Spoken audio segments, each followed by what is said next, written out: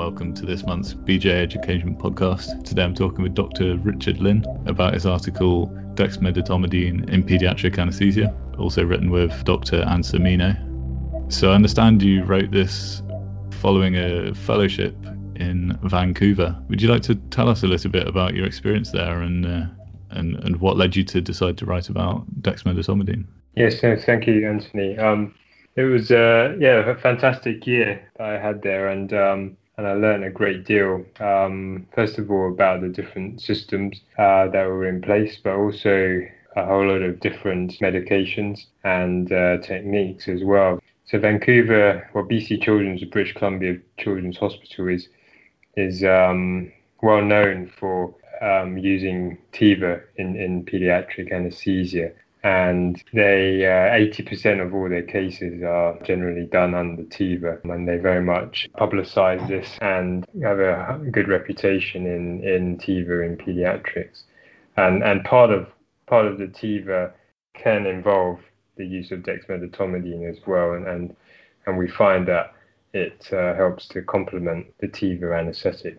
Does dexmedetomidine influence your BIS scores and things like that? Does it have an effect on the EEG, or is it? I think one of the criticisms of dexmedetomidine, in a editorial in Pediatric Anesthesia in 2015 by Professor Wolf, who was one of the previous presidents of the APA, and he made a lot of valid points there, and one of them was that there's still a lot that we don't know about dexmedetomidine, and one of those things is what actual effect it has on EEG, on anesthesia, and also what dose we should be using in pediatrics and specifically in different age ranges. Because from my experience of using it, I'm working with Dr. Anselmino, there are marked differences in the pharmacokinetics and pharmacodynamics of dexmedetomidine depending on the age group.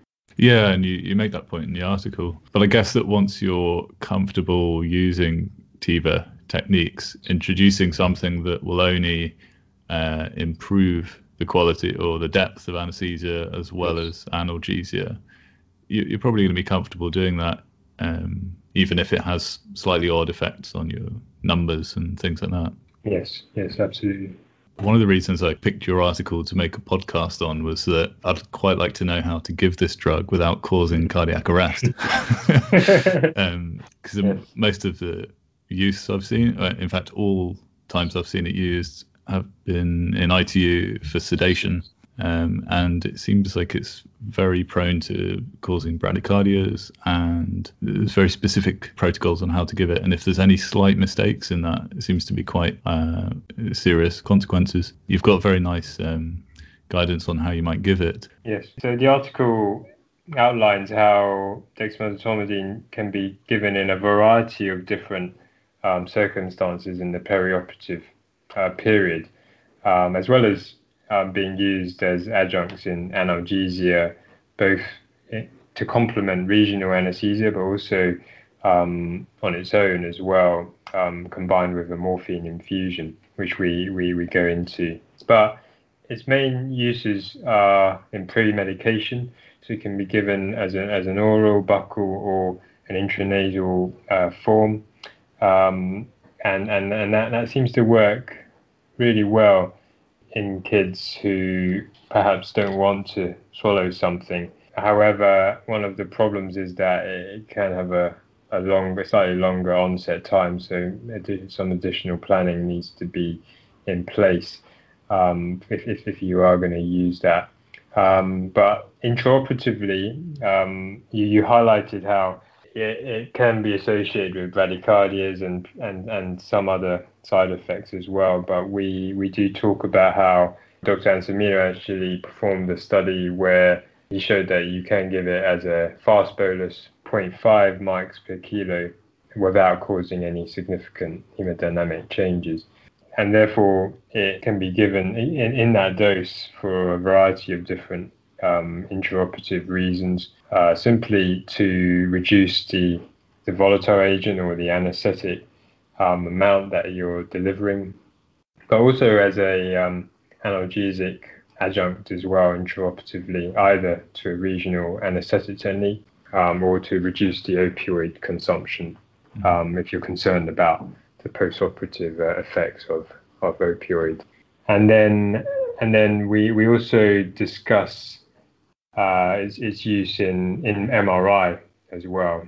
Now, this is an interesting area where the first person to describe the use of dexmedetomidine infusion in the MRI setting was actually at Boston Children's Hospital, Kieran Mason, who talks about giving it as an infusion, as a bolus, and also then followed by an infusion with no other adjuncts. And she described how this was successful and could be used as a sole sedative to deliver a successful anesthetic and a safe anesthetic without an airway, so just with nasal prongs to children in the MRI setting.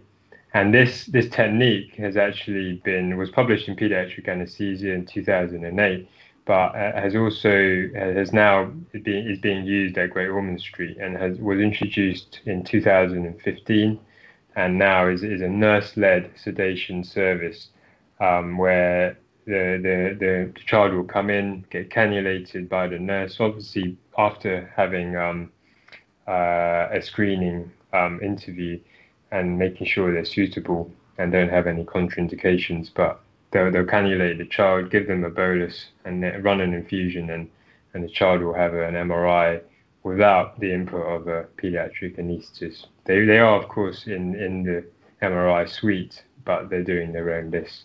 That's amazing, yeah. If an institution that doesn't yet widely use Dexmed is thinking of starting something like that, do you think the guidance that you give out in the article is kind of fairly safe way to just go about doing it, or would any cautions with that? Yes. Things out for people who are unfamiliar with giving it, any advice that you'd give? So I don't think I'd want to use a new agent without being sure that it wasn't going to cause any problems, or I hadn't used it before under the supervision of someone that was very familiar with using it. And I know Dr. Grant Stewart, who's the pediatric anaesthetist that set up this dexmedetomidine MRI service at Great Ormond Street, says to me that he commonly gets emails from people who are interested in his protocol. So I think he's happy to be contacted if they are interested in that. Can you tell us, how does dexmedetomidine work on the sort of mechanism of action for sedation and analgesia? So it's an alpha-2 agonist, and it produces its sedative effect via these receptors in the locus coeruleus, which is in the central nervous system. And it's similar to clonidine, except it has a shorter half-life. And so all the same things that you would use clonidine for, you would tend to use dexmedetomidine for too. So it is, I guess, as an antihypertensive as well, a sedative, but also an analgesic agent, as clonidine can be used. But it has the unique property that it helps to maintain spontaneous ventilation and doesn't cause the same apnea that you might see with other sedative agents such as opioids, such as benzodiazepines. That seems like a really attractive quality because, like you say, you may avoid instrumenting the airway in a lot of settings. In the article, you talk about the effects of Dexmed as having a protective effect on the neonatal brain. Can you sort of expand a little bit upon that, or explain what you were talking about there? Yes, anesthetic agents are well known to cause problems with apoptosis to the developing brain cells, and this includes all the volatile agents that we use. So the studies that have been done to show this show that isoflurane induces neurocognitive impairment in rats, and propofol as well as midazolam, ketamine have all been shown to have similar effects in the developing brain. The evidence in humans is less, as you would expect. There have been studies that have looked at this. The most recent has been the GAS study, which looked at inguinal hernia repair and followed up patients for 5 years and showed no difference in patients who underwent a purely regional technique versus those that underwent conventional treatment, so inhalational agent. But dexmedetomidine in animal studies has been shown to not cause this same degree of apoptosis, and was actually protective against the apoptosis that was caused by the volatile agent. But again, this has not been substantiated with long-term studies or shown clinically to be the case. So one would still exercise caution, but it has meant that some people have published studies using dexmedetomidine in neonatal anesthetics and how it can be useful and reduce the amount of other anesthetic agents that you have to expose the neonatal brain to. Mm-hmm. Well, that's hopefully something that we'll start to see more and more research and evidence for as it gets used more commonly, I guess. So are there situations or patient groups that you would be reluctant to use dexmedetomidine in? So the typical contraindications that we talk about in the paper include children with cardiac conditions.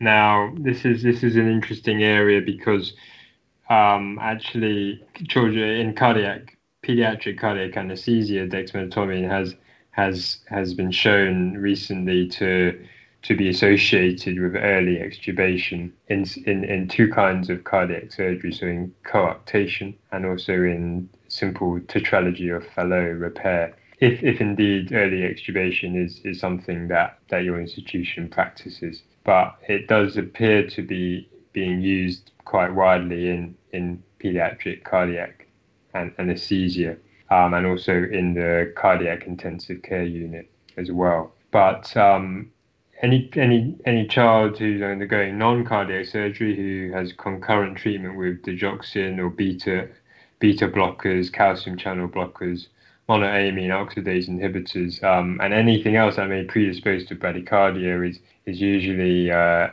patient that we would, or I would perhaps not use dexmedetomidine in. Mm-hmm. Also those with chronic hypertension, septic shock, cardiac conduction abnormalities, and also liver disease again is a difficult one because of the breakdown of dexmedetomidine is through the liver enzymes. In patients who have liver failure may show much more pronounced effects.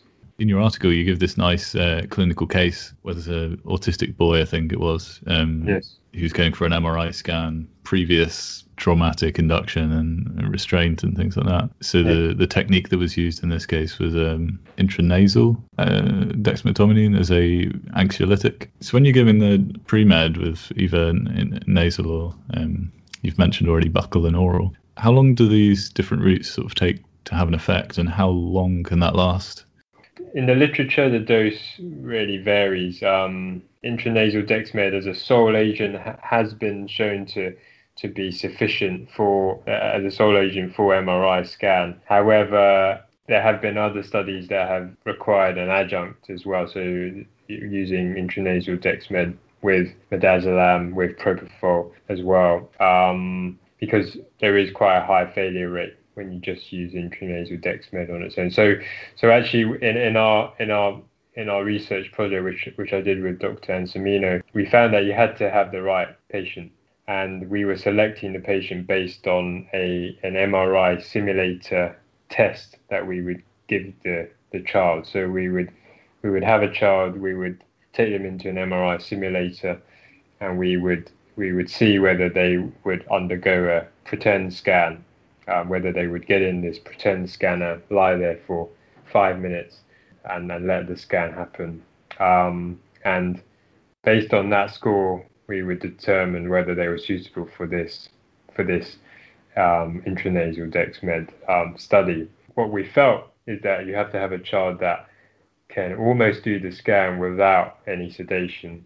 So there has to be a degree of understanding and also agreeability as well. So we think if you have the right child, actually you probably only need to give them 1 or 2 mics per kilo. But then you need the room to be dark. You need to have a peaceful environment, and you probably need and you need to have the mum in with the child in the scanner, and you need to have a quick scan as well. So the head scan is usually 20 minutes long.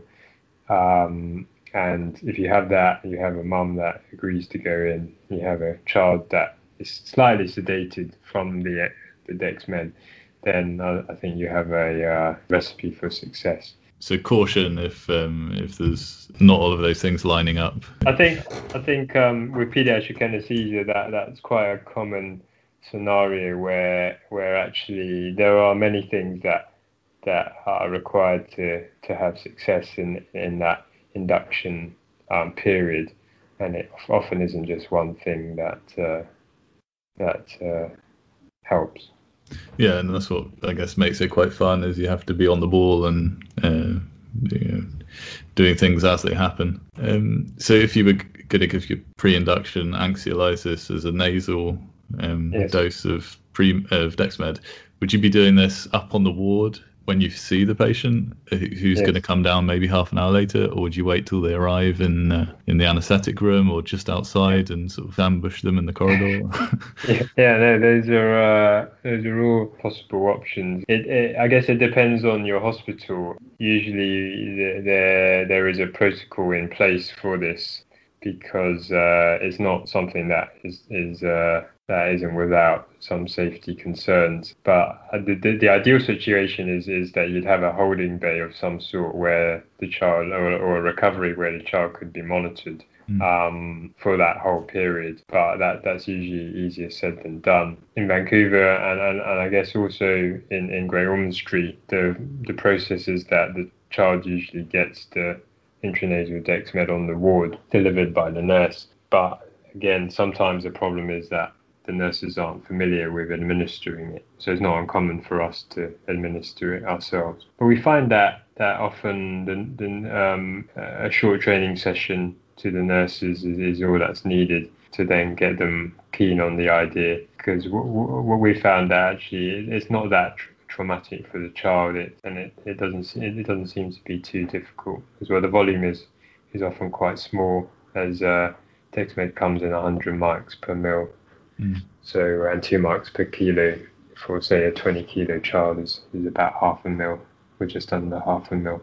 So does it have a unpleasant taste or anything, or even nasal? I guess you get a bit of a taste, don't you? It goes down quite well. The kids don't mind it too much. Yeah, it tends to. The kids describe it as a bit of a shock, but usually they don't find it too unpleasant.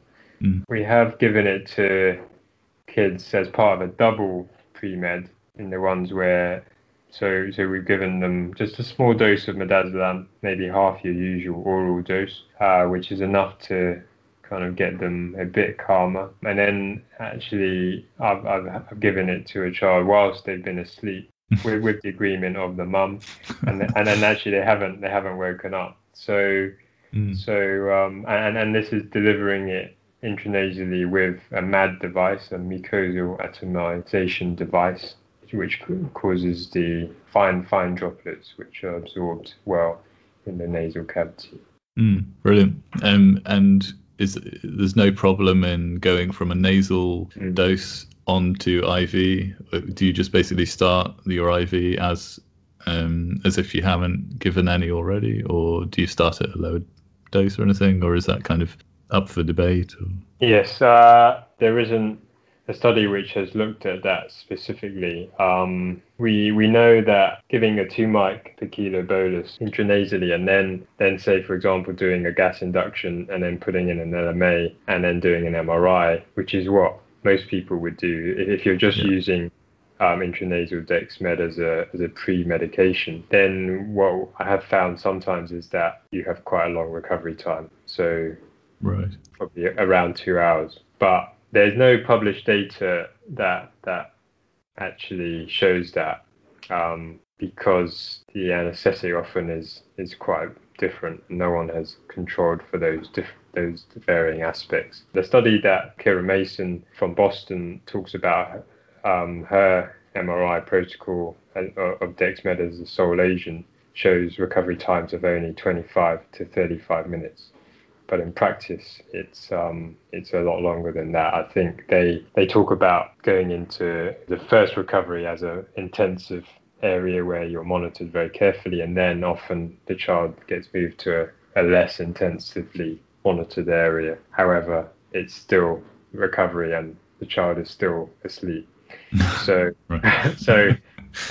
this is not from the paper, but from talking to other colleagues. And so, unsurprisingly, there is a fair amount of residual drowsiness. Sure. It's one of the last points I wanted to sort of get a bit more detail about from you was using dexmedetomidine in kids with metabolic disorders, or I guess patients with metabolic disorders. So is this to avoid propofol or volatiles as well, or just to minimize how much of those drugs you're giving? What's the rationale for that? I mentioned it at the end of my paper, but I have to say my personal experience with this patient group is limited. The cases are quite rare, and I actually didn't see many when I was in at BC Children's. Groma Street, where I am now, actually has a lot more patients suffering from metabolic disorders. And from talking to colleagues there briefly, they tell me that TIVA is not that commonly used because of propofol being not the favoured agent in those patients. Remifentanil appears to be okay, and volatile agents are safe to use, are the preferred agent. So I think Dexmed has not been studied in this group of patients, but then most drugs haven't been studied that extensively in this group of patients. So I think we wait to see whether there is any place for it. But again, these are a group of patients that you probably don't want to be very, very drowsy. So if you are going to use Dexmed, then one would probably exercise caution with the dose and maybe even wait for some literature to come out, unless you feel confident that this is a safe technique. That sounds like the perfect study for you to work on while you're yes. You're at Gosh. yes. So last kind of point, do you see any future uses in different areas apart from what you talk about in your article? Yes. Well, I think with the current COVID situation and the perhaps need to reduce the number of aerosol generating procedures we do, one could say that this increases perhaps the role of Dexmed in sedative procedures that otherwise would need a general anaesthetic. And especially with the nurse-led service being shown to be a feasible program here in the UK, that I think is something that other centres are going to be interested in, because MRI is as you know, is typically an area where there's a long waiting list, and that has only been amplified by the recent pandemic. And so there will definitely be an appetite for looking for different ways of reducing this waiting list in of course a safe manner. And I think the safety profile of this service, of this program, has been shown. However, it should be done with the utmost caution. Well, thank you very much, Dr. Lin. It's been great talking to you. Thank you. Thanks. Thank you for taking the time to listen to this BJA Education podcast. Please visit our website to read our latest articles and to hear other podcasts from the archive.